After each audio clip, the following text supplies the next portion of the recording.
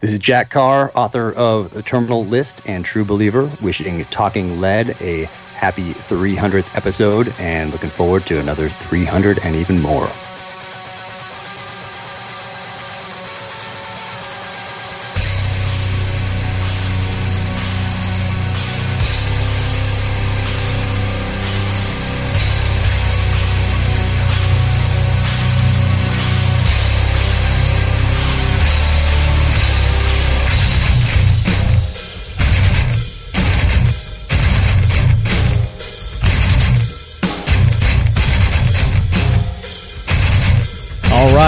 All right, Leadheads. We are back with another episode of the Talking Lead podcast. This is episode 311. And as promised, we have a very special guest for you Leadheads this episode. But before we introduce him, I want to introduce my co-host, and it is fellow Leadhead, Jason Farmer. Jason, welcome in. Thanks, Felicity. It's good to be on the show today. Yeah, man. Glad to have you. So you're kind of responsible for the show today. Not kind of. You are responsible for the show today. You took the lead and made this happen, and we greatly appreciate that. So I'm going to leave the honors up to you to introduce our very special guest. All right. Well, the guest today is going to be Jack Carr, and he is a Navy SEAL and also an author of 2 books. I have more that he wants to talk about, but I know him from The Terminal List and the new book that just came out, True Believer. And he's also the wearer of an awesome beard now. I'll take that. I'll take it. Jack, welcome into the Talking Lead podcast, bro. Thank you so much for having me on. It's awesome to be here. Really appreciate it. Yeah, man. We know that you are on a whirlwind tour right now, and it's very awesome that you took the time to spend with the Leadhead and let us introduce you to the Talking Leadhead Brigade. It's an honor to be here. Yeah, but it's been busy. It's crazy. You don't really anticipate all that stuff at the get-go. You think you just write a book, send it to the publisher, and they put it out there, and then you do another one, and that's it. And kind of live in the mountains in a cabin, and you're good. You didn't know there's any more work behind it, huh?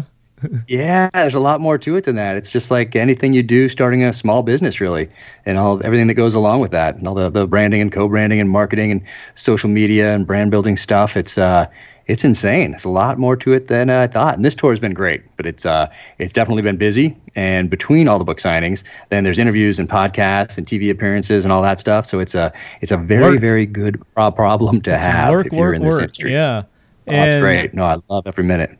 And you're kind of new to this. I mean, relatively new. Your first book was published last year, The Terminal List. Yep.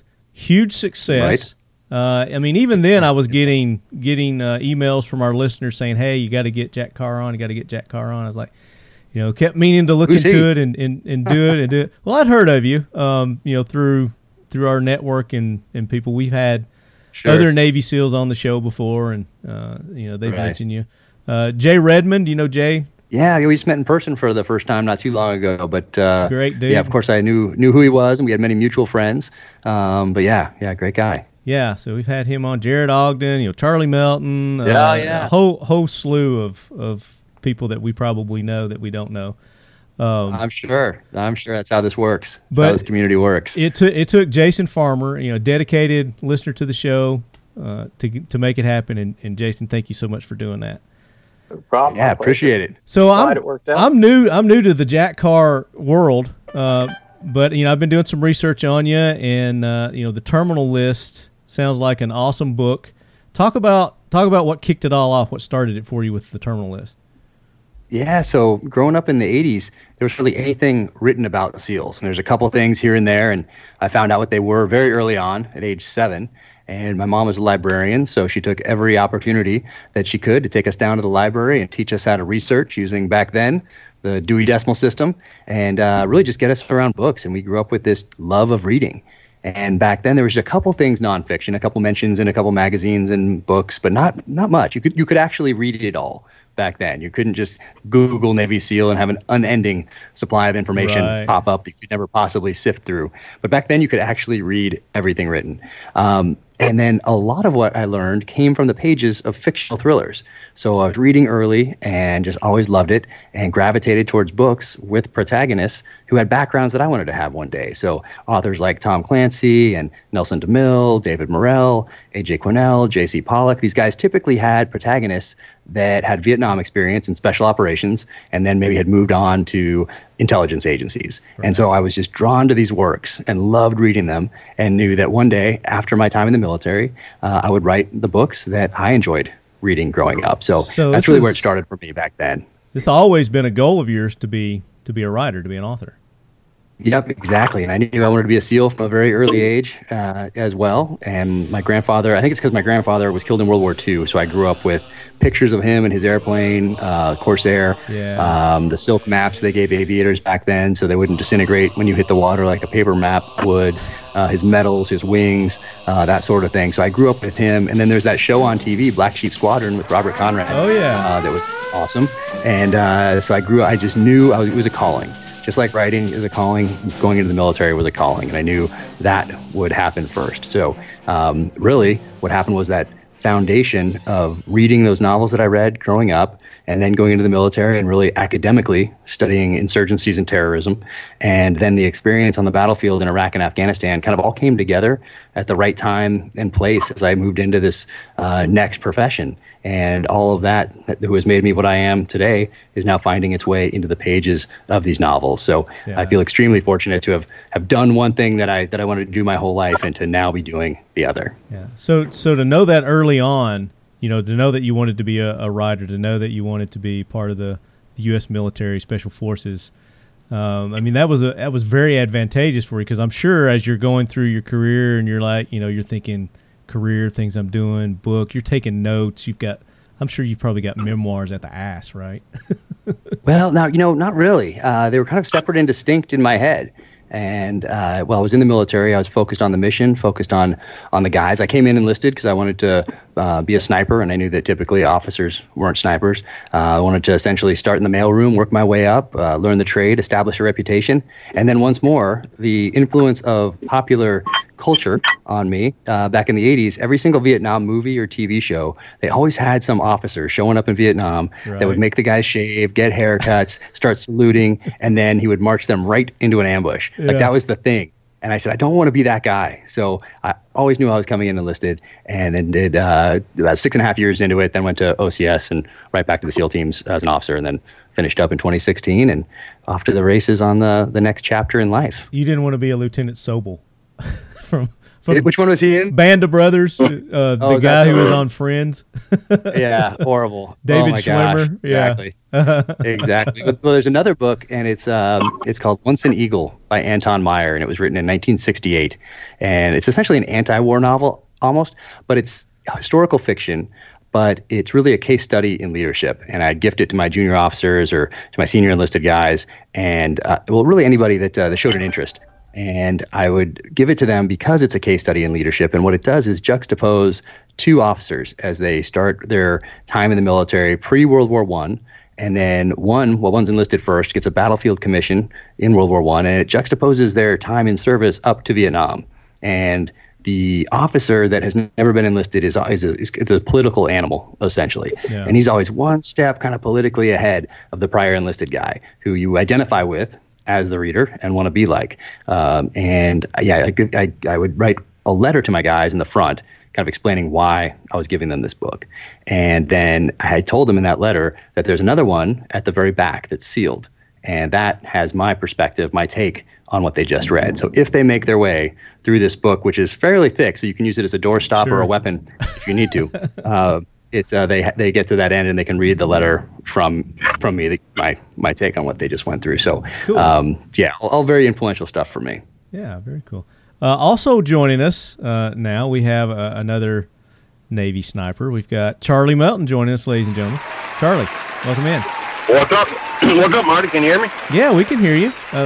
Glad that you could take time from building your new house to join us. I know. I was digging a separate thing, lost track of time. Well, that happens when you're digging the shitter, right?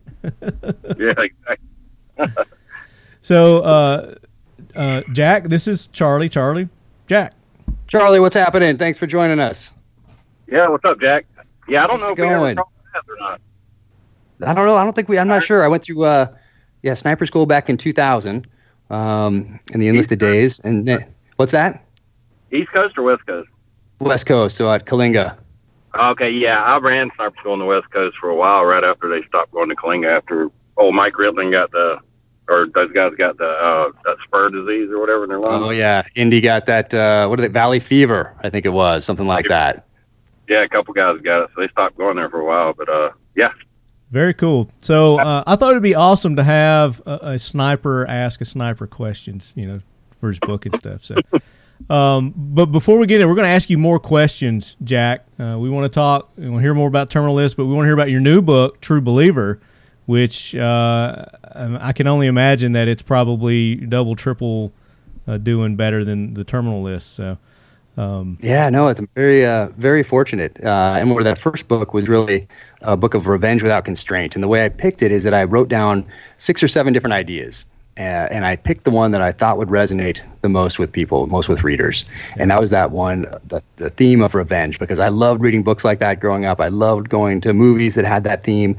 And I mean, there's a reason why there's so many Death Wish movies. I mean, there's something about reading or watching a movie and Rambo, doing things Death that you wish you could yeah. do. Yeah, you wish you could do it in real life, but if you did, you'd be thrown in jail and executed. So you can't. But you can escape into the pages of a novel, or you can sit down in a theater and escape for a couple hours and watch somebody else do those things that would normally get you thrown in jail or killed in real life. Absolutely. So I picked that one very intentionally right off the bat. And then the second one picks up where the other one left off. And the second one I like to call a novel of violent redemption. So the protagonist from the first book, who happens to be a former Navy SEAL sniper turned officer that is involved in a conspiracy of the testing of drugs on our nation's most elite soldiers, which I got from the church hearings in the 70s, where they actually did that sort of thing to people in mental institutions, hospitals, university students, members of the military, without really their consent. And so I thought, hey, what if we brought this back and someone didn't get the memo and they did it again, and there were some side effects that needed to be quashed, and somebody figures it out and essentially becomes the terrorist or the insurgent that he'd been fighting for the past 16 years and brings the tactics and techniques that worked against us in Iraq and Afghanistan to home soil against those that had kicked off this conspiracy and these tests. So that was the first one. And the second one, I knew it's a continuation of the journey, because we're all on this journey. We're all going through transitions. We're all looking for that purpose in life. And when you find it, it's an amazing thing. You find that purpose, find that mission. And in this particular case, the protagonist needed to learn how to live again. And in 2006, I was working in Iraq, and I was working with what can best be described, I guess, as a covert action unit. And we worked with an Iraqi officer who was really a head and shoulders above his peers in that he was a very sound tactical battlefield leader. And it was during the time of the Golden Mosque bombing, so where the Sunni-Shia rift really came to the forefront and threatened to rip the country apart even further than it already was. And we had some interesting times in Baghdad, 2006. And years later, I got word that he disappeared. And so I thought, what if I was to make this a lot more interesting, have him resurface in Europe, disgruntled that we left at the end of 2011, having been trained by the CIA and Special Operations Forces, and now taking that training and those skills and using them against the Western world. And the protagonist, James Reese, who had befriended this guy in Iraq, now is found by the U.S. government and sent to bring his former friend to justice. So it's really where the action kicks off in True Believer. Right. Very good. Very good summary of the 2 books there. And we want to ask you more questions about those. But I hear the jackwagon train rolling in. So, Gunny, bring that train in. Hoorah, Semper Fi, do or die, hold 'em high at 8th and I. It is time for the talking lead jackwagon of the week, so brace yourself, baby. All right, so the train has stationed, and we've got a few. We're not going to do all the jackwagons this week. I know you guys have sent in a lot of jackwagons over the last couple of weeks. We're going to touch on a few. We want to get more into Jack, so let's go ahead and knock these jackwagons out. And I know that, Mr. Farmer, you've got a couple that you're going to kick us off with.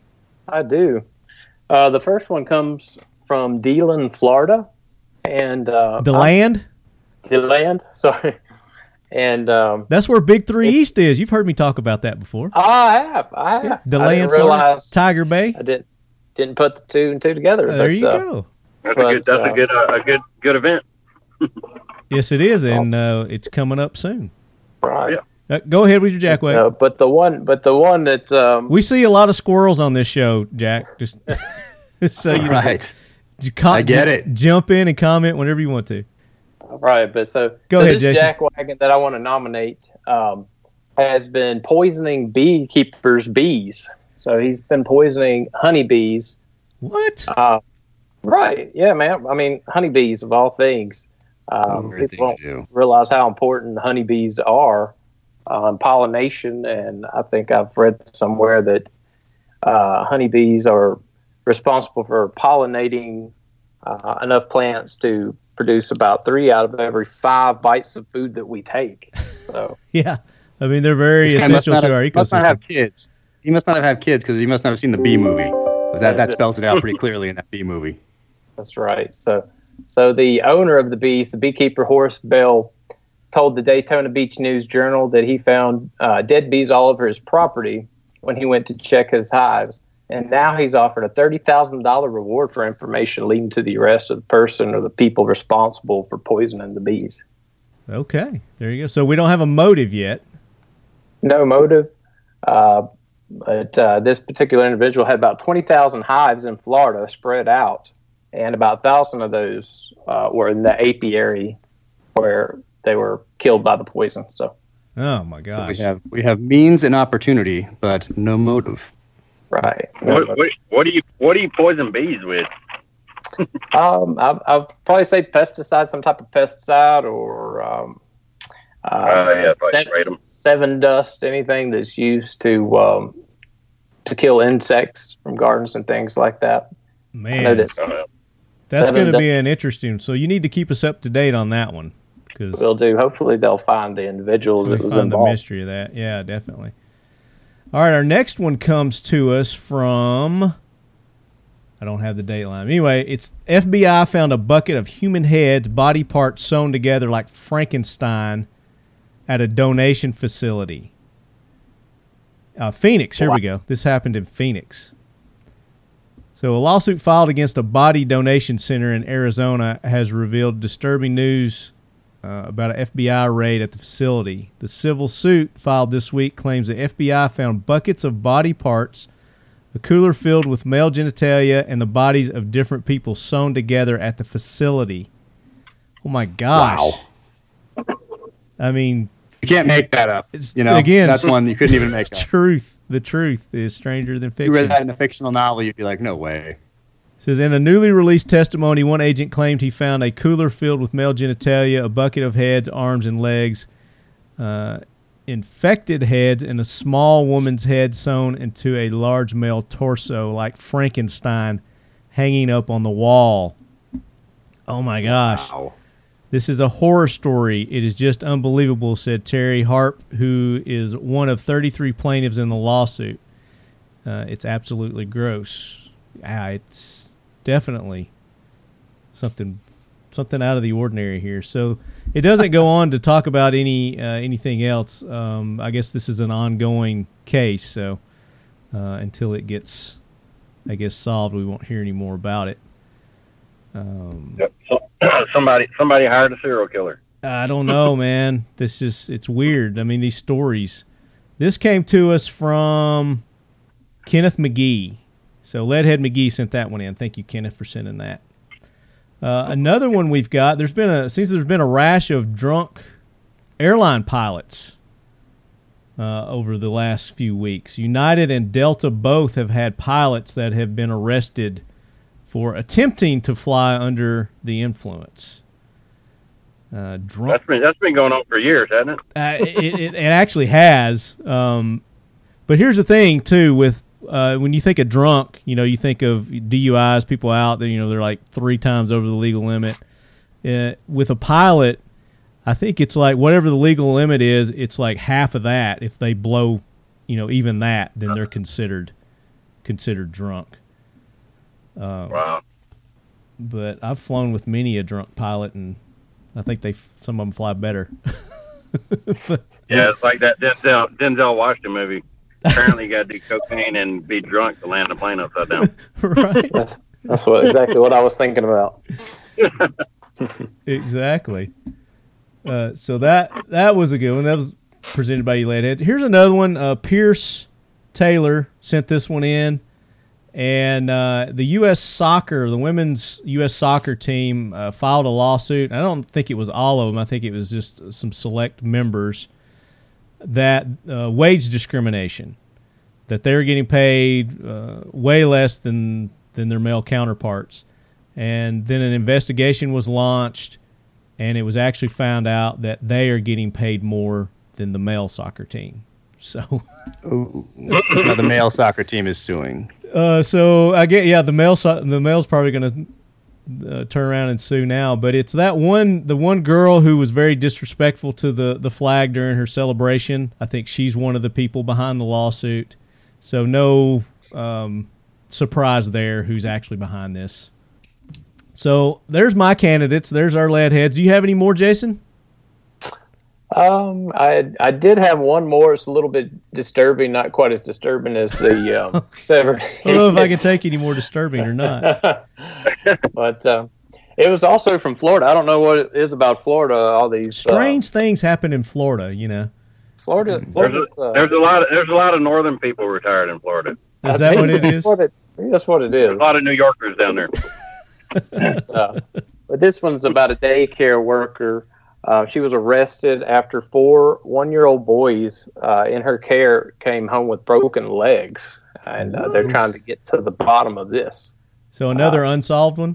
Another unsolved one. They don't know exactly what happened or why it happened. Of course, with them being so young, they can't really tell what happened and being 1 year old. But the parents of the 4 boys were aged between 13 and 21 months, so they were very young. They don't know exactly what happened, but she's been released on bond, it looks like. So wow. She's waiting trial. Yeah, you're going to be careful who you release custody of your children to. You know, I always want to research that. Yeah, it's pretty disgusting. Anybody who can harm a child, that's just the lowest of the low, I think. Yeah, you probably don't want to let the body part harvester guy babysit you. No. If your child care is near it, don't go there. Mm-hmm. Avoid it at all costs. What about you, Charlie? You got any jack wagons? I do not. Got none this week. No builder permit people you want to throw in there giving you a hard time for your construction out there? No, sir. I live in the country. We don't do permits. Amen to that, brother. What about you, Jack? Yeah. Anybody come to mind? I'm good. I'm in a full-on sprint here for this book tour, so I'm head down and moving forward. So I blow by those guys. I don't know. Well, we I'm can't. sure you could just read any paper or hit any news thing and find plenty. We can't be remiss in talking about the mass shootings that have happened over the past couple of weeks. And I mean, we got to be vigilant on this. We know what's going to come from this. There's going to be all kinds of knee-jerk reactions, quick Band-Aid solutions that the lefts are going to be throwing out there. And one trend that I've already noticed is that they've jumped all over the El Paso shooting because it fits their agenda. You know, he's a white national, a white supremacist. You know, he fits all their check boxes. But you don't hear him talking about the guy from Dayton, Ohio, which is the most recent one, and he was a socialist. He was gonna vote for Elizabeth Warren. He's an atheist. So I mean, you gotta see their agenda. It's plain as day. Be vigilant. Get in touch with your representatives, state, local, federal, and let them know that you're not going to go for any of these bull crap, knee-jerk legislation plans that they're throwing out there. So that's all I'm going to say. Go ahead. And always carry a gun. Yes, absolutely. I mean, that exercise your Second Amendment right. You know, your local laws apply, obviously, but where you're legally able to carry, do it. Exercise your rights to do that. Again, I mean, we're seeing gun-free zones where these people are attacking. The Garlic Festival, for God's sake. A 19-year-old kid goes and shoots up a garlic festival. You know, I went to a hot air balloon festival this weekend, and I guarantee you on everybody's mind was that, you know, that garlic festival.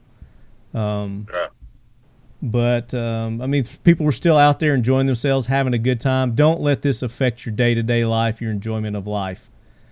Just be aware of your surroundings. Be vigilant. Carry, and not only carry, but train. Learn how to use that firearm if you're going to take that huge responsibility on. All right, I'm off my soapbox. We're preaching to the choir with our audience anyway. So. So let's talk about our heroes real quick. Let's get that jackwagon train out of here. We've got a couple of heroes that we want to recognize, and then we're gonna get on with Jack here because he's got, like he said, he's head down and he's doing this book tour. So. Air Force One is with you, 12 miles on the ILS. X-ray 16 right final. Air Force One, contact Reno Tower 118.7. Have a good day. Air Force One, push in tower. Good day. Jason, who's your Leadhead Brigade hero this week to go fly off on Lead Force One? I just want to mention a veteran of the Battle of the Bulge. He was a veteran who passed away just recently at 94 years old, and his name was Maurice Cole. He was just 20 years old when he fought in the month-long Battle of the Bulge that ended in 1945. He was a resident of Fife Lake, and he was one of the last remaining West Michigan veterans from the battle in which more than 20,000 Allied soldiers were killed. And Cole is one of 40,000 GIs who were wounded in the battle. But I'd just like to nominate him, a little stand-up guy, 20 years old, defending his country back in 1945. Greatest generation, and we're losing them by the handful daily. So if you have the opportunity to go and thank a World War II vet, or just spend some time with them, that would mean more than anything. You don't even have to talk about their service. Just go spend some time with them. That'd be even better. So, yeah, great nomination for Lead Force One there. We've had a couple of nominations for this gentleman. His name's Glenn Don Oakley. I think he's still active U.S. Army, but he was a hero during the El Paso shooting where he took it upon himself to help a group of children, I guess, that were lost amidst the chaos, and he helped them to safety. And you guys can Google that and see his story there. But, yeah, definitely Glendon Oakley, welcome to Lead Force One and the Talking Leadhead Brigade heroes. You guys got any heroes you can think of? You want to throw on the Lead Force One before we get it out of here? Yeah, Charlie? Jump on real quick. I was at the UDT SEAL Museum in Fort Pierce, Florida today, which was an amazing experience. And anybody thinking about being a SEAL or that is a SEAL or that has been a SEAL should go through there, because I thought I was pretty up on my SEAL history, especially reading everything I could before I came in. And so I thought I was pretty good. I learned so much going through that and talking to Rick Kaiser, who runs the place now. It's absolutely amazing. And what I learned also just walking through there is that we're losing Vietnam veterans at a rate that is much higher rate than we did World War II veterans and Korean veterans. And so those guys are spend some time with them too, regardless of what they did during that time. It was an interesting time, and they definitely did not come home to what we have, which has generally been very supportive. So just remember those guys as a whole, and know that we're losing them as well at a much quicker rate than we have lost veterans in the past for whatever reason. So just thinking about those guys. Yeah. So we had Honor Flight on a few episodes ago, and they help World War II, Korean, and Vietnam veterans organize trips for them to go to Washington to see the monuments and memorials. Oh, that's great. Yeah. So if you listeners know anybody in your area, get in touch with Honor Flight, and they can really make a difference in, hopefully their lives. What about you, Charlie? Yep. No, absolutely. Well, I was going to bring out the guy from that shooting. I was just reading about that this morning. Okay, yeah, that was the Glendon Oakley guy. Yep. Yeah. Pretty awesome. You know what was surprising? Like, all this training they're doing, they should teach, it should be, part of the curriculum in, middle school and high school, just how to do basic tourniquets and medical saving lives. If they did that, that would probably save a lot of lives in some of these shooting incidents. Well, I'm glad you mentioned that, because that is something that we stress on this show too. Is like, if you don't want to take on that responsibility, or even if you do take on that responsibility of being a firearm carrier, then you want to also learn first aid, medical care, because you're going to need that 100 times sooner than you're ever going to pull your firearm and use your firearm. Best way to save a life right there. And I think definitely, especially if you do like the TLP or combat care or whatever it is, just putting tourniquets on and filling holes with gauze or whatever. Yeah, saves a lot of life. They say in World War II, they would have had that training, they wouldn't have lost half the guys. That's it. And we were just talking about that Honor Flight Foundation, bringing those World War II veterans to D.C. to see that memorial.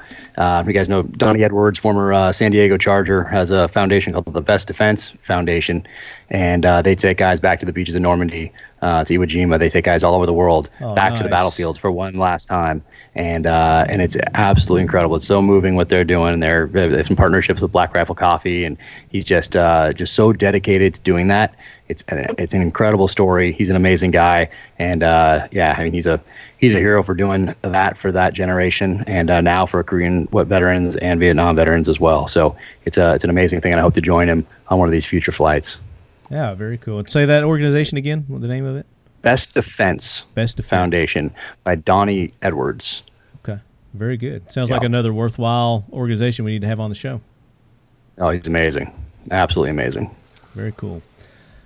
All right, so we've yet to come up with a pilot for our Lead Force One. We've got a lot of nominations on who our pilot should be. Some of the newer ones, we've got the Ghost of Charlton Heston. Not Charlton Heston himself, but the Ghost of Charlton Heston. Because he says, and it's from Mark Stevens, he said, imagine how badass Charlton Heston was while he was alive. Can you imagine if he was a ghost, how badass it would be? Okay.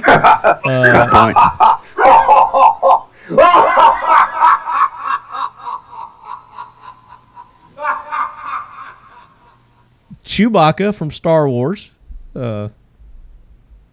Arguably a very good, better than Han Solo pilot.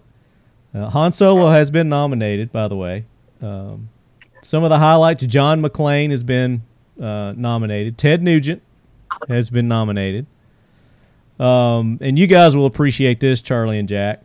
Zapper 21. This happened a few years back, but he was, I think, an F-18 pilot, and he drew the sky penis. Was he the first one that did that? Well, I think he's the first one that got public attention over it anyway. I was just talking about that not too long ago. Gary Sinise, Chuck Norris, John Wayne, Joe Foss, Tammy Jo Schultz, Sully, Sullenberger. I can't remember his first. I think he's got my vote. Is that who you're going to be voting for? I think I'm going to be voting for Sully. He's the guy that landed in the Hudson River. Yeah. Did the movie. Tom Hanks did all that. So we've got a lot of nominations here. We're going to do a special show with just you lead heads. I put the call out if you want to be on our live show that we're going to do, where we're going to narrow down our candidates for pilot. Shoot me an email, talkinglead@gmail.com. I want to be on the show, and that's probably going to be in the next one or two episodes. So hurry up and get those in. I'll make my selection. All right, get that plane out of here. It's me flying it today, so I'm going to get it out of here. Denzel Washington, he would do it. I knew you were going to go that route. That was based on a true story, wasn't it? Wasn't that a true story too? I think it was based on one. Yeah, I'll have to find out who that pilot is, and we may have to throw him on there too. But we will talk more about the Terminal List and True Believer with Jack Carr, the two awesome books that have been getting great reviews. They're on my list to read, so I'm going to be doing a lot of reading the rest of the summer. So you were talking about the Terminal List. You kind of gave us a high-level overview of that, and then you jumped into your new book, True Believer. Your main character, the protagonist. Yep, James Reese, former Navy SEAL sniper that's finds himself transitioning to the officer ranks. And when we meet him in the first novel, he's just returning from his last Iraq deployment and or Afghanistan deployment, and I had just returned from my Iraq deployment, kind of in a similar position, having made the decision now to get out and take care of my family, because if I stayed in, I would not be tactically maneuvering guys on the battlefield anymore, which is what I came in to do.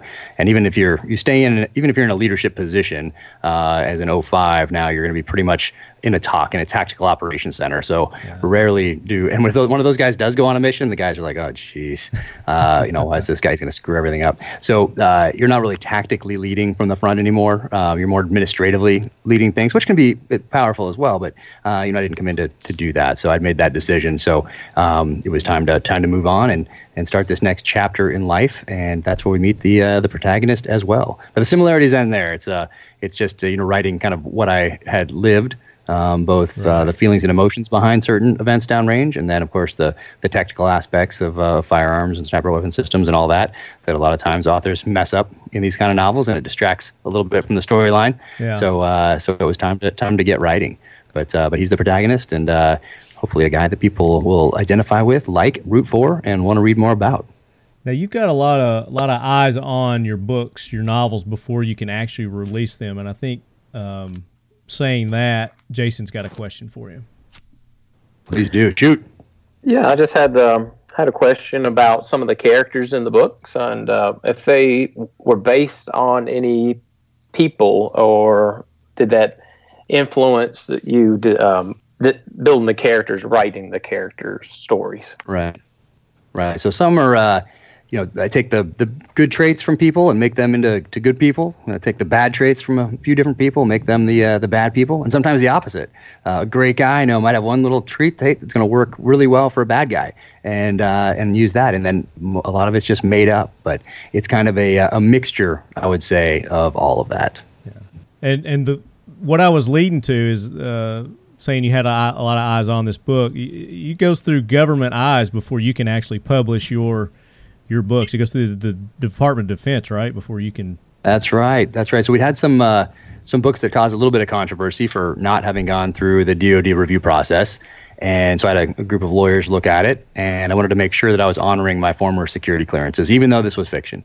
And the regulation is written in such a way that is very broad by design, and it says anything intended for public release needs to go through the DoD Department of Office of Pre-Publication and Security Review. That's it. So that could mean anything. That could mean a letter to the editor. That could mean anything. Anything you intend for public release if you've had some of these clearances, which by design means that they can go after anybody of their choosing if you kind of step out of line. So I submitted, and they advertised 30 days. When I submitted. Now they've since taken that off their website, and they don't give a specific time. But when I submitted the first one and the second, it was 30 days. And the first one, they got back to me in 45 days, which I thought was pretty good. And for anybody that has been in government, that 30 days fairly aggressive. Being 15 days late, really well done. That's definitely way better than the VA math. Yeah, that's it. Yeah, maybe different people. Or maybe some of them came to work for the DoD pre-publication office for my second book, because I submitted that one. And in the first one, they took out about 10 different lines. They blacked them out. I kept them blacked out in the novel because I didn't know if you were to write around them, if that was going to be enough, or you had to resubmit. So I kept them blacked out. That's kind of cool, because then that leaves it to the reader's imagination as to what that says. That's cool. Exactly. And it's kind of ridiculous what they took out. But second one submitted, and then I waited, and a month passed, then 2 months, then 3, then 4, then 5, then 6. Then creeping up on 7 months, they finally got back to me, which means that you had to push the release date from April 2nd to July 30th. So it kind of messed things up there. And, that's okay. It's just life in general. But they took out 57 sentences this time, and 2 full paragraphs, which are redacted in the novel. And that sounds like a lot. But when you have a novel that's 135,000 words, it's not that much. But it was interesting what they took out. And they took out the name of a country. And I'd never been to this country in uniform. I'd never even talked to anybody in the military that had been to this country. I'd been there before I joined the military. I'd been there so I could describe the streets, the people, the marketplace, the mountains, architecture. And they took out every reference to the country, every reference to the mountains, every reference to the architecture. But being the government, they forgot to take out the capital city of said country. Wow. So knowing their intent, I took that out for them. So that's blacked out in there too. But it was yeah, who knows? So but this time I am going to appeal. You have a year to appeal, and if we win on appeal, and so far my lawyers have been able to tie every single sentence they took out, except for one, to a publicly available government document. So not a Wikipedia, not a New York Times or anything like that, but to a publicly available government document. So one would think that means we have a pretty good chance of winning on appeal, but you never know. This is the government. So when the paperback comes out, if we win, then we'll publish the paperback with the redactions taken out, so people will be able to see what the government didn't want them to see. But I don't want to build it up too much, because it is fairly ridiculous what they took out, and most everybody knows it all anyway. Is it for the True Believer novel, or is this a new True one? Believer. Okay. No, True Believer. The third one, I'm polishing up right now, and I'm having my lawyers take a long, hard look at if I actually have to submit this thing, because just if you look at that line, that regulation, that's one thing. But usually what people do in legal circles is look at something holistically and look at precedent, look at that line, look at past case history, and that sort of thing. So they'll look at all that stuff and then make a recommendation as to whether I need to submit fiction going forward. So we shall see. So when you wrote this book and you came up with this character, did you have all these stories already laid out and planned? Or as you did the first one, then the second one has come to you, and then now you said you're working on a third one, and as you worked on that second one, did that third one come to you that way? Or did you have all these in your, like George Lucas in Star Wars, he had, all of those episodes already written, and, of course he had to cut them up into... Yeah, no, I had them in my head. Of those 6 or 7 different ideas I wrote down executive summaries, essentially, some with titles, some without. And so the first 3, anyway, are ones that were part of those initial ideas. And I was always going to write 2, because there's too many instances of somebody writing a first book that doesn't hit, that doesn't resonate. The example that most people will know is John Grisham. So he wrote A Time to Kill first, and he couldn't give that book away. And it's arguably his best work, and great novel, but he couldn't give it away. He threw away boxes of first editions behind his law office, but then he didn't quit. And just like anything in life, you keep moving forward. And he wrote The Firm, and that's the one that took off. That's the one that's optioned for a movie. That's the one that Tom Cruise stars in, and led to John Grisham novel every year since. And so, had he not done that, we wouldn't have The Client, we wouldn't have Runaway Jury, we wouldn't have Pelican Brief, and he might still be practicing law in some shabby law office somewhere, downtown Memphis or something. So I was always going to write 2. So I started writing the second one before I'd even submitted the first one to Simon & Schuster. And so I've had a long time to work on the first 2. So this third one will be the first one that I'm on the year deadline for. And from now on, it's one a year going forward. That was another observation I was going to make, is that, you just released the one last year, 2018, and then you got this one now, 2019. That seemed to me pretty fast between novels. That's what people, when you have a recurring character, that's pretty much what that's standard. What fans want, and that's pretty standard. Yep. So Daniel Silva does it with the Gabriel Allon series, Brad Thor with his Scott Harvath series, Vince Flynn when he was alive with his series with Mitch Rapp, now continued by Kyle Mills. So you're on pretty much the one book a year train, which means you're. It's interesting because you write a first one, and that's one, and then you promote the first one, finish the second, start editing. And so you're promoting one, editing a second, writing a third, and pretty soon it'll be promoting 1, 2, editing a third, writing a fourth, and then it just keeps going. So you just got more balls in the air and juggling, and so it just gets crazier and crazier as you move forward, I think. Yeah, no doubt. And I'm sure you've probably got movies in mind with these. Have you been approached by some studios? Yeah, so it was optioned right off the bat before it even came out, and unfortunately, all that is still classified. Classified, okay. Yeah, so someone with a much bigger platform than me, hopefully, will announce it one of these days. But it can derail at any given time. Even after they start shooting, it can derail. So I'm keeping my expectations very low, so that in the off chance that it actually happens, then I'll be pleasantly surprised. We get great support, like from the Leadhead Brigade. We make it happen. So. All right. Awesome. Make sure they go out, they get your books. Where can they where can they get the books right now? Pretty much everywhere, probably. Yeah. On Amazon. Everywhere, yeah. They get it on Amazon, local Barnes & Noble, local independent bookstore. It's out there in hardback. It's out there in audiobook. It's out there in ebook. And what I didn't know, because wasn't an audiobook guy before, I didn't know that people follow narrators around. And luckily, I chose an amazing guy, Ray Porter, and he is absolutely incredible and brought a whole fan base to that audiobook. And it was actually nominated for Audiobook of the Year last year, so it was up there with Stephen King and Ruth Ware, like all these famous authors up there. And then there's the Terminal List up there, their first debut. And it didn't win, but to be up there with those guys, that was just surreal, totally crazy. And Ray Porter is just an awesome dude, so just a great guy. That was actually really one of our listener questions was, do you get to choose who narrates your books for the audio? My experience is very limited. Obviously, I'm just starting down this path. But for me, Simon Schuster sent me a sample an afternoon before the first book came out and said, "Hey, what do you think of this guy?" And I was like, "Oh no, that does not sound good." So I wrote back, like, "Hey, can I choose somebody else?" And they said, "Yeah, sure, pick somebody. Who do you want?" And I said, "Oh, hold on." And so I started sampling and found Ray Porter and listened to a bunch of his different samples from a bunch of different books that he'd done. Yeah. And then I wrote back and said, "Hey, can we get this guy?" And they said, "Well, we'll ask him." And he agreed. So I just feel very fortunate that one, they let me choose, and I got to pick somebody different, and that he said yes. Like, can we get Sam Elliott? Beef. It's what's for dinner. Great voice. Yeah. Great voice. I don't know if I can forward him, though. Did you write your book, or did you have an author do it? Did he kind of ghostwrite it? No, I wrote it. I had help from a friend, but I did not have a ghost writer do it. So it is something I wanted to do since I was a very little kid and read all these guys growing up, all these masters of the genre throughout the 80s and into the 90s, and then continuing to this day, really. But those guys laid the early education in storytelling for me, and my mom was a librarian, so I grew up surrounded by books and a love of reading, and I always knew I was going to do this. So it wasn't something I woke up one day and said, "Oh, you can make money at this? Maybe I'll give that a shot." It was something I wanted to do since I was a little kid, when none of that matters.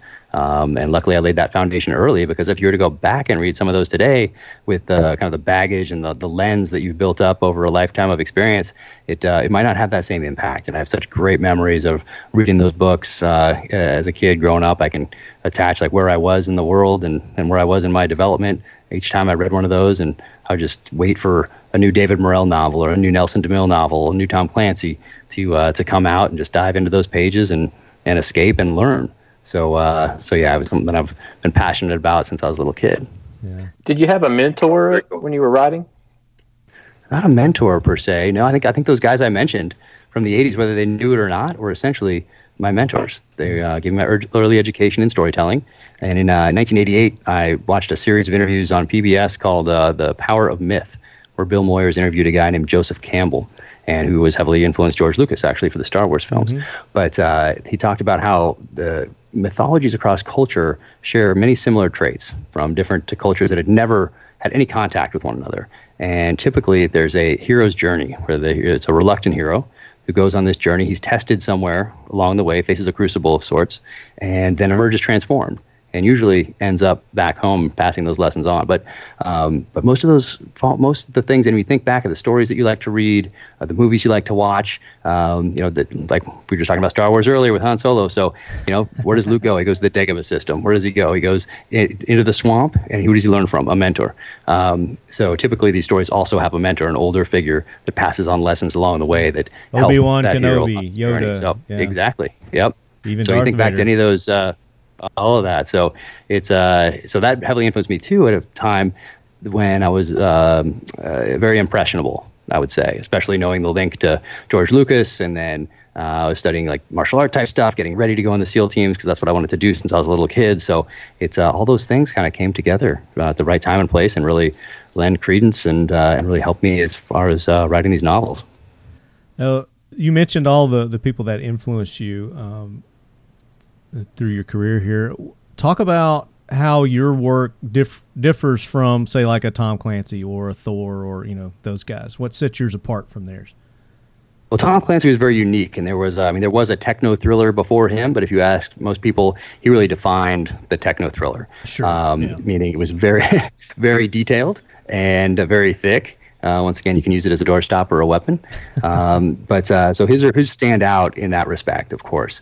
But the other books, kind of in the genre, if we move away from techno thriller and just into political thriller, usually those are about probably half the length of a Tom Clancy novel, so around 100,000 words is how you define one of those, 105, 110 maybe.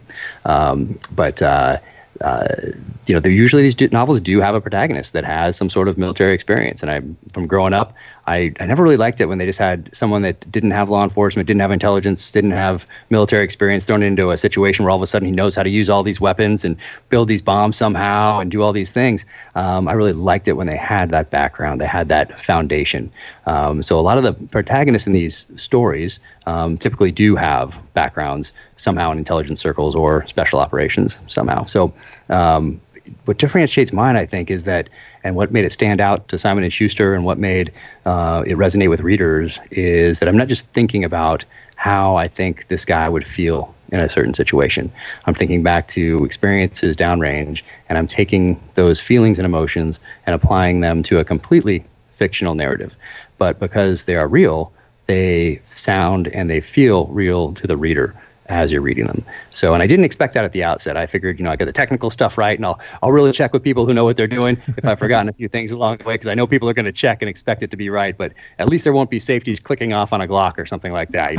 I'll be able to avoid those ones. And then anything that I don't really know as much of, or that I've forgotten from sniper school, it's become, more of a science over the years that I didn't get back in sniper school in 2000 or pick up along the way when I was actually doing it.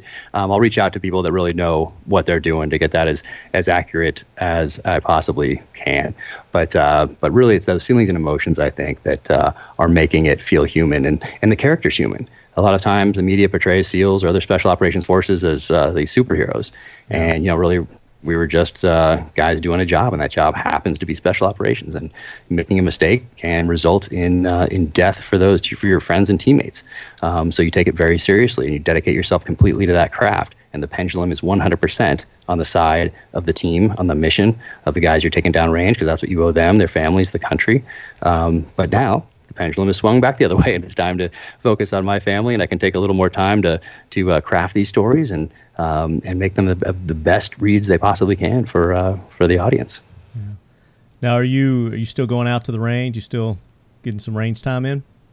I get out as much as I can, but it's it's been a sprint, and I didn't anticipate all the things that go along with writing. Like I was telling you earlier, I thought you could live in a cabin in the mountains and just send a story in, and that was it. But there's all these other things involved in it as well, so I don't get to the range as much as I would like, but I do get out as much as I can, and got the family out to FTW in Texas this last year, got them on some long-range type weapon systems, get them more confident in rifles, and so I do get out there as much as I can, but it's not as much as it was in the past, obviously, when it was my job. But I try to stay as current as I possibly can, keep the skills up, because I think that's my responsibility as a husband and father and citizen, is to be proficient with firearms and be able to protect myself and my family and those around me. Right on. I can only imagine, if you haven't already, that you're going to be getting inundated by firearms companies to test out, try their latest and greatest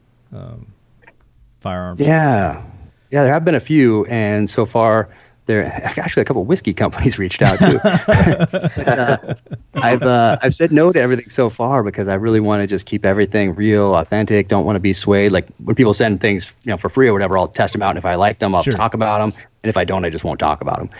But I want to keep that trust, because I think the part of this, what's going forward, what also differentiates this brand and these stories is that I was a gear guy before I came in the military. I was always backpacking, running around, whatever. So I was always up on layering systems and lighter, better gear, so I could go deeper, farther, faster into the backcountry. The military, when I first got there pre 9/11, I was quite surprised at how far behind the military was in all this stuff, still issuing us cotton and not understanding layering systems and giving us horrible boots when you have a large, a loaded pack on, ridiculous stuff. So I've always been a gear guy, and I was going to SHOT Show early on before it was, but when the tactical part of SHOT Show was about as big as a bedroom, and everything else was hunting really all around it and fishing, and to watch that grow over the years. But I'd always go just so I could make sure that my guys had the best stuff possible going downrange, and it's something that I'm loving, and it's just kind of a part of me. So it's very natural for me to continue to do that in this next chapter in life, and also incorporate that stuff into the pages of these novels. So I want people to be able to trust that and trust the authenticity of it, and that they're going to get my honest assessment of things, both in the pages of the novels and in my interviews and social media presence, which is very new also to me, but just in life in general. So I want to keep it very authentic, keep it very real, and that's important to me as we start off. And then maybe that'll change down the line where I get sponsored or do something for somebody or make it very clear that, hey, this is sponsored, but I actually also happen to use it. So I'm going to keep it a lot doing that. But for right now, I'm saying no to all that and just keeping everything real and authentic. Well, that's exactly our model here at Talking Lead is, we don't push or promote anything that we don't personally use or have used and believe in. I know where you're coming from that, definitely. Charlie, we should get him out for the next shoot. Yeah, definitely. So, where do you live at, Jack? So we moved from sunny Southern California to Park City, Utah. So we're just outside of Salt Lake there. So he was right out there next to us. Clean break with the military, both psychologically and physically. So we wanted to raise our kids in a ski town, and off we went. So we're up in the mountains now. So, yeah, I'm actually teaching a course in Utah, the 21st through 25th. Oh, nice. I think I'll be in Russia doing some research on book 3. So I'm out of there. Sounds interesting. I try to weave a lot of the things like for the second novel, I went to Mozambique and got to weave a lot of that local flavor into the pages of book 2, both as far as poaching, Chinese influence, both legal and illegal mining operations, get to talk to the trackers, the professional hunters, just really get a sense of the land, the dirt, the stones, the foliage, like all that stuff. Get to weave in the local beer. So I'm not sure what I'm going to find in Russia, but I'm heading to Kamchatka Peninsula, and like things I want to find out there. Like, hey, what kind of snow machines do they use? Are they a crazy Russian snow machine I've never heard of, like snowmobile? What does it sound like? What kind of drinks do they make their own vodka out there? Is it like all those little things that I don't even know right now? What are things that I'm going to end up weaving into this? Now, when you're doing your research, are you doing videos? Are you doing recording all these sounds and took a lot of pictures. Yeah, that's Mozambique, and then I went back in last November to South Africa. I was invited back to help train up an anti-poaching unit out there because they'd never used M4s and Glocks. I happened to be fairly proficient with those, so I went out there for a couple of reasons. One, because it's something I'm passionate about, but two, because the third book is fairly tracking-centric, and not just the science of tracking, but really the psychology of tracking. It's always been very something that's interested me and fascinated me. So I got to go meet with these guys, and I learned way more from them than they did from me. But a lot of these guys, they grew up tracking animals, of course, and then they caught the tail end of the bush wars. So they caught that kind of mid-'90s tail end of the bush wars. In this case, it was in Namibia. And then after that, they came back, and the government was like, well, we're going to have all these kind of unemployed people that have all this combat experience in man tracking and hunting humans. Now, what are we going to do with them? And a lot of them went to work for what we would consider CSI, for the National Police Force, so like crime scene investigation. And so they'd go into these places and take that skills from tracking animals in the bush, then man tracking, and they brought those skills back to an urban environment. It's not just so that they're like tracking drips of blood away from a crime scene, but so that they can get in the mind of the suspect. Where is he or she going next? And intercept them that way. And then they kind of aged out of that. So these guys are getting up there, and now they're being hired by a lot of these private reserves to help protect, in this case, rhino, some of the last remaining rhino on Earth. So they have all this experience, and now they're out there being paid privately and to keep them loyal and protect some of these last rhino on Earth. So it's an amazing group of people. They put me through a tracking course, and I got to spend a week with them and ask a ton of questions and have some drinks and eat out under the stars in the African bush, and just got a lot of information that I got to then throw into edits on book 2 because I was still finishing up edits, and it also made it into the pages of book 3 that I'm putting the final touches on now. Nice. That sounds interesting. But it's going to be tied in with the first 2 books, right?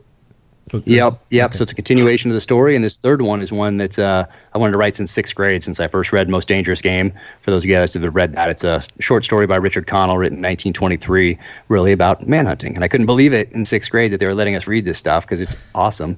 And I always wanted to write a modern rendition.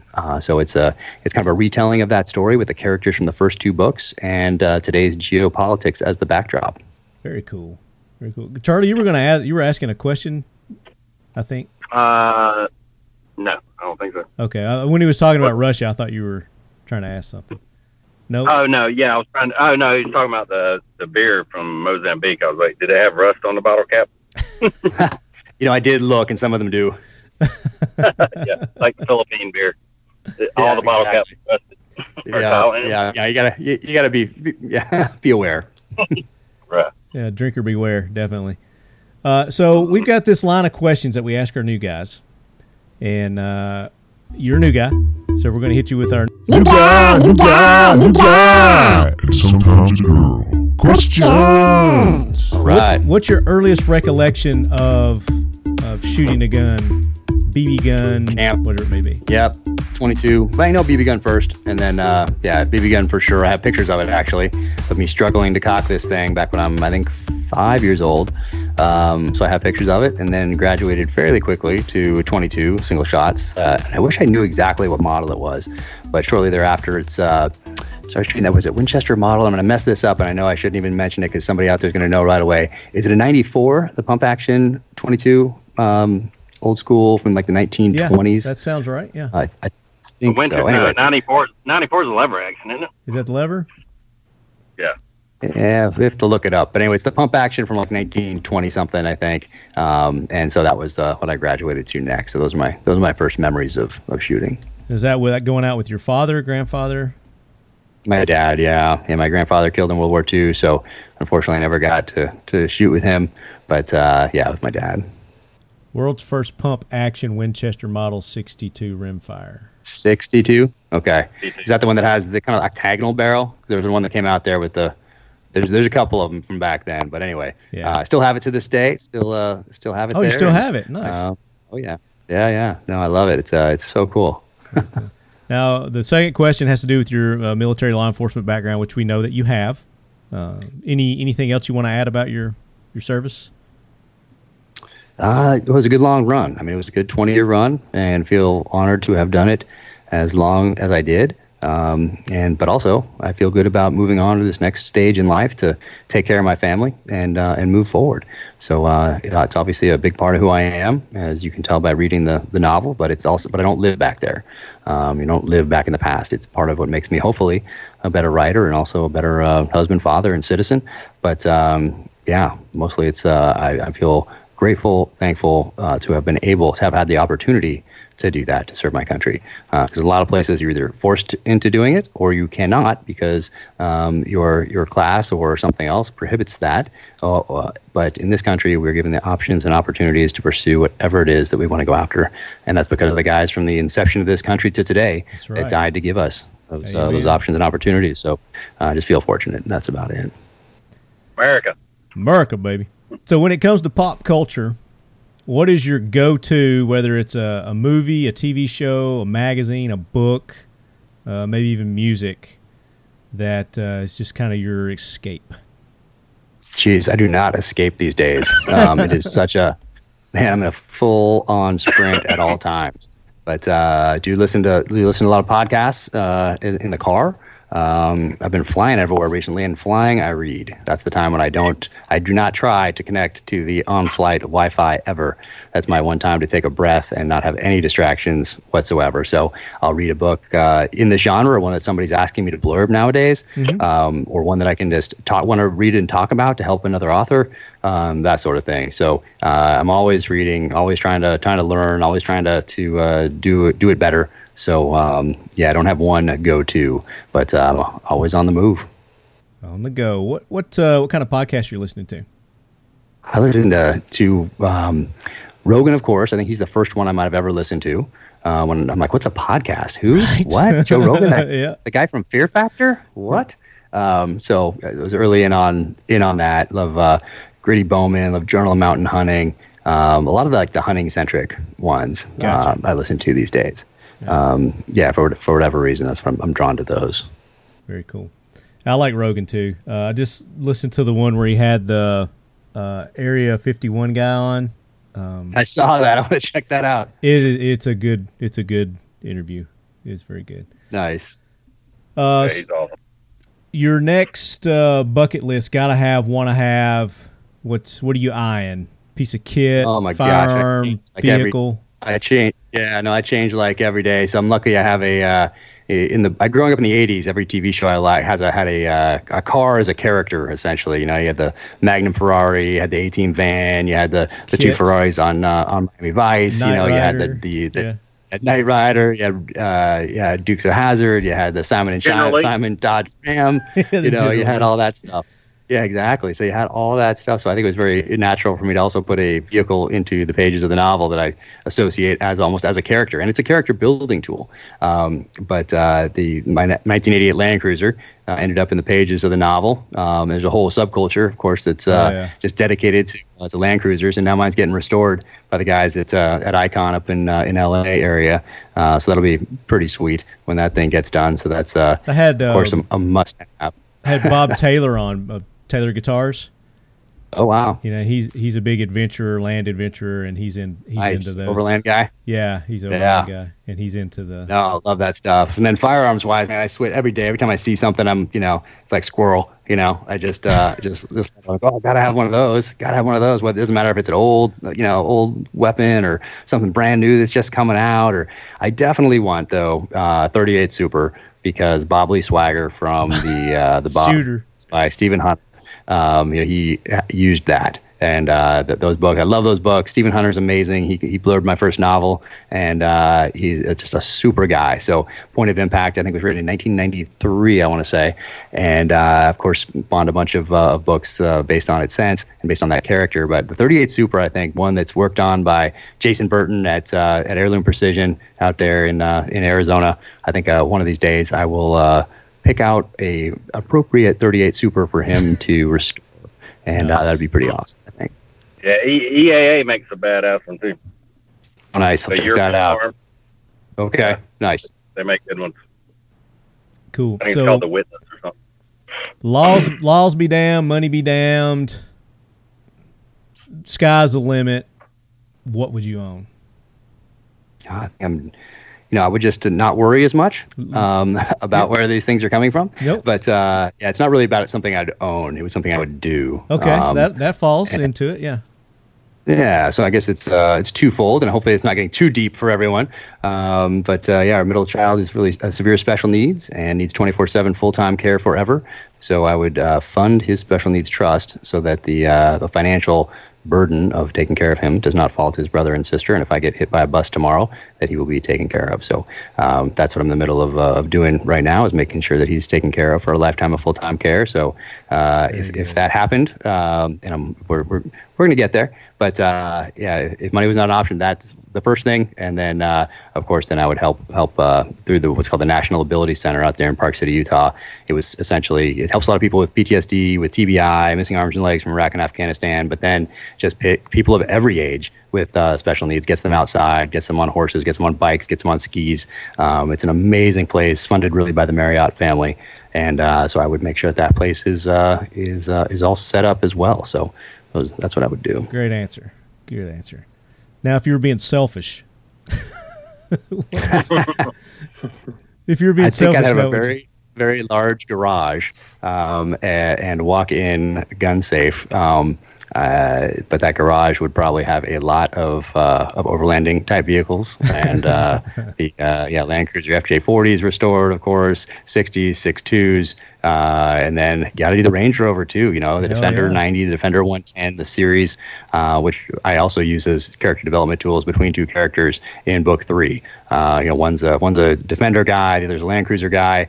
One guy is he likes a 1911, loves leather holsters. The other one's more of polymer frame, striker fire with Kydex. So I use those things as character development tools, not just as things people use in a book. It really says a lot about what they drive, and what they use, what they carry as knives, what they carry as for pistols.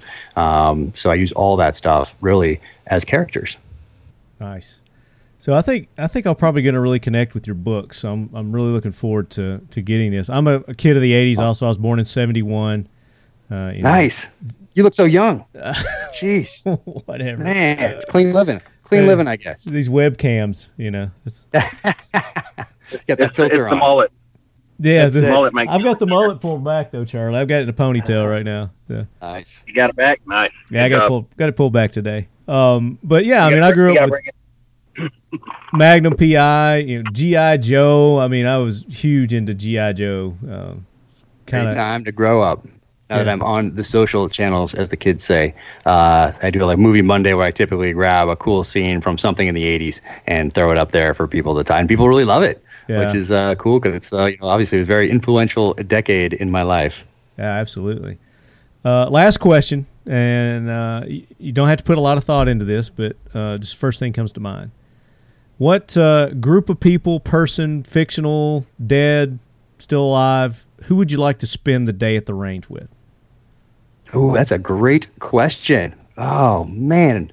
One that I was not prepared for. I know as soon as we leave this thing, I'm going to be like, like the live one?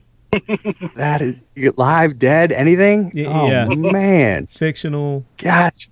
It could be a group of people. One. Yeah. I'd probably want to, Hemingway would be great to drink with. So that's my first one. I'd love to meet him, a little closer to before the end, maybe down in Cuba, and spend a little time fishing, drinking, and defending the coast using his boat and that Thompson submachine gun that you carry out there for sharks. Looking out for those Nazi submarines. Exactly. Yeah, I think I would go spend the day with him on the boat outside of Havana in defense of the nation, drinking a couple of drinks. It's a great answer. It is. Nobody's ever said Hemingway before. That's a good one. I like that. Very good. We'll go with that. Do you, Jason, Charlie, you guys got any questions you want to ask Jack? I have one. Do you plan on expanding out into a different books, or do you want to pretty much stick with the series in the near future, or do you have any plans on anything aside from the series? I think I'm going to stick with this as long as people are interested and want to keep reading. And I don't think I'll ever run out of ideas. I have a lot of things to explore. And right now the plan is to continue with the series. And I get asked a lot about the nonfiction side, and I never had any intention to write any nonfiction, and I doubt I'll ever go that route. Certainly, I will not as far as military type experience. If I ever did, it would be more about the adversity we faced as a family with our middle child, and have those proceeds go to the National Ability Center or something. But short and long term, it's all about building this series and this character, and I love doing it, so I don't see veering away from that anytime soon. Yeah, I got a question. So, with your time in the teams, who was your greatest influencer for like leadership and like mentor? Yeah, I'd have to say, I think you can say their names if they're like an 05 or above. I'm not sure though, so I don't want to. Anyway. Never mind. You're right. Well, I'll say my CEO at Team 2, he spent the first year after September 11th deployed to Afghanistan. So that was really the first time in a long time since Vietnam that we had been involved in sustained combat operations. We'd had flashpoints at Desert One, Grenada, Panama, Mogadishu, but we hadn't really been in sustained combat since Vietnam. So he spent that first year deployed over there and came back to be the CEO of Team 2, where I was a junior officer at the time, having just transitioned to the officer ranks. And he was, whether he meant to or not, he had a huge influence on me and everybody else at the team, not just officers, but everyone at the team. And he passed on a few things to us from that year, 4 things. And you can think of them really in terms of, tactical battlefield application, but they also apply, I think, in business and life in general, if you think of them in the abstract. And he said, 1, always improve your fighting position. 2, exploit all technical and tactical advantages. 3, push situational awareness, which is a fancy military way of saying information. Push situational awareness both up and down the chain of command. And 4, and this was most important to me, in the absence of orders or direction on the battlefield, take charge and lead. So he passed those on to us, and obviously I've never forgotten them, and I've passed them along to everyone I've worked with since. So I would say he was probably the most influential guy that I met in the teams during my 20 years. That's awesome. Yeah, there's a lot of good leaders in the team. It's crazy. Who was yours, Charlie? All walks of life. I have a couple, actually. Yeah, I guess Warren. I guess I can't say names, but yeah, the Warren officer that kind of started sniper school for the SEALs. He was pretty badass. He was a stud. Cool. All right, I think that's going to wrap it up. I know you've got a lot of interviews to do. You got a book signing that you're getting ready to do down there in Florida. Tell us, tell our lead heads where you're headed next. Where might they get an opportunity to get you to sign one of their books? Yeah, so the best way is probably to go to the website and check it out so I don't mess up any times, locations, dates, that sort of thing. Best way is to go to the website and check out Book Tour because there are a few stops left.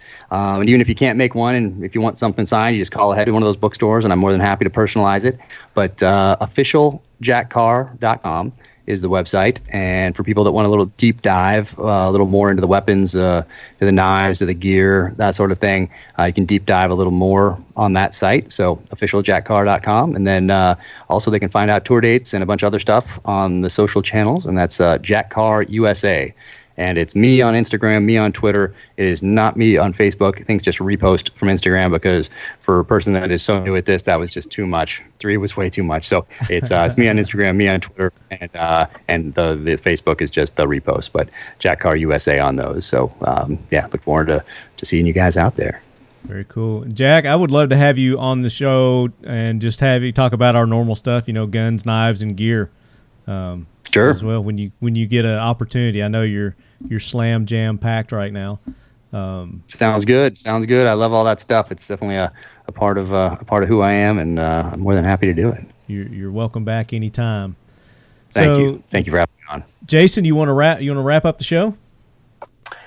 Yeah. Say thanks to having Jack on. Jack, I appreciate you coming on, and I love the books. Looking forward to True Believer, and thanks for coming on. We appreciate it. Great guest. Thank you, guys. Really appreciate it. Charlie, thank you for taking the time to be on. Also, make sure you go and support those that support the Talking Lead podcast. Keltec, keltecweapons.com. Don't forget that we've got a CP33 pistol that we're going to be giving away. Details of that coming up soon. X Steel Targets. Got a nice set of X Steel Targets gongs that we're also going to be giving away. Modern Spartan Systems. Check them out at modernspartansystems.com. They have also put up 2 of their Modern Spartan System cleaning kits and a bottle of their TVT engine oil additive that we're going to be giving away. Dooley Defense has put up a 22 silencer from Rebel Silencers. 1776 United, the official swag of Talking Lead. Get our t-shirts, get our patches at 1776united.com. Dipstick Hydrographics. Check them out at dip123.com. The leadies are going to be re-released. We've got some new leadies that we're going to make available soon. So be listening to the show. I'll let you know when those are ready. We're going to have a new logo on those and a little different design. You're really going to like them. The Talking Leady, the evil black assault mug. Better than a Yeti. Get yourself a Talking Leady. Don't be a snowflake. We've got one more of the ASP USA XTDF kits, flashlight kits that we're going to be giving away. And you guys go back and listen to the previous episodes on how to be eligible to win all these awesome prizes that we're giving away. These are all in conjunction with our 300th episode giveaway celebration. Been giving away random leadies. If you haven't got your leady yet and you won one, they're on the way. I haven't forgot about you. Be looking for those coming soon. Rats Tourniquets, we're going to be giving away. Good buddy Jeff Kirkham over there at Rats Tourniquets has put up several of those for you lead heads to win. And then Glock, we've got 2 more of those $75 gift cards to give away. And don't forget to let me know if you want to be on the live show they're going to be doing to narrow down our nominations for the Lead Force One pilot. TalkingLead@gmail.com. Let me know if you'd like to be on the show, be a part of that. And then for all your Jack Wagon nominations and your Lead Force One nominations, you can email those to me at TalkingLead@gmail.com and just put either Jack Wagon or Lead Force One in the subject on those. So go show all the sponsors and friends of the show some love. Like them on their social media pages. When you order products from them, let them know that you are a lead head. We've got discount codes set up. The ones come to mind right now, Modern Spartan Systems. We have the TLCP15. You're going to get 15% off all your orders at Modern Spartan Systems. Plus, they're going to kick in an additional 15% to donate towards Camp Patriot. Make sure you're taking advantage of that discount code. And then ASP set up one for you guys several episodes back on all their flashlight and flashlight accessories. It's code LED20. You go to ASP USA and you're going to get 20% off all their flashlights and flashlight accessories. And then, of course, the other sponsors and friends of the show, if you go to their website, typically it's just code LEADHEAD. You can try that. If it doesn't work, let me know. Sometimes those expire and we have to just get them to renew them. But really appreciate all the support, all the participation from you Leadheads, and I want to see more of it. Let's keep it going, continue it. Let's grow the Leadhead Brigade. Guys, that does it for another episode of the Talking Lead podcast. So until next time, Leadheads, keep your loved ones close. And your firearms and books closer. And not just any book, The Terminal List and True Believer. Well, I'd certainly appreciate that. By Jack Carr. Those would be good choices.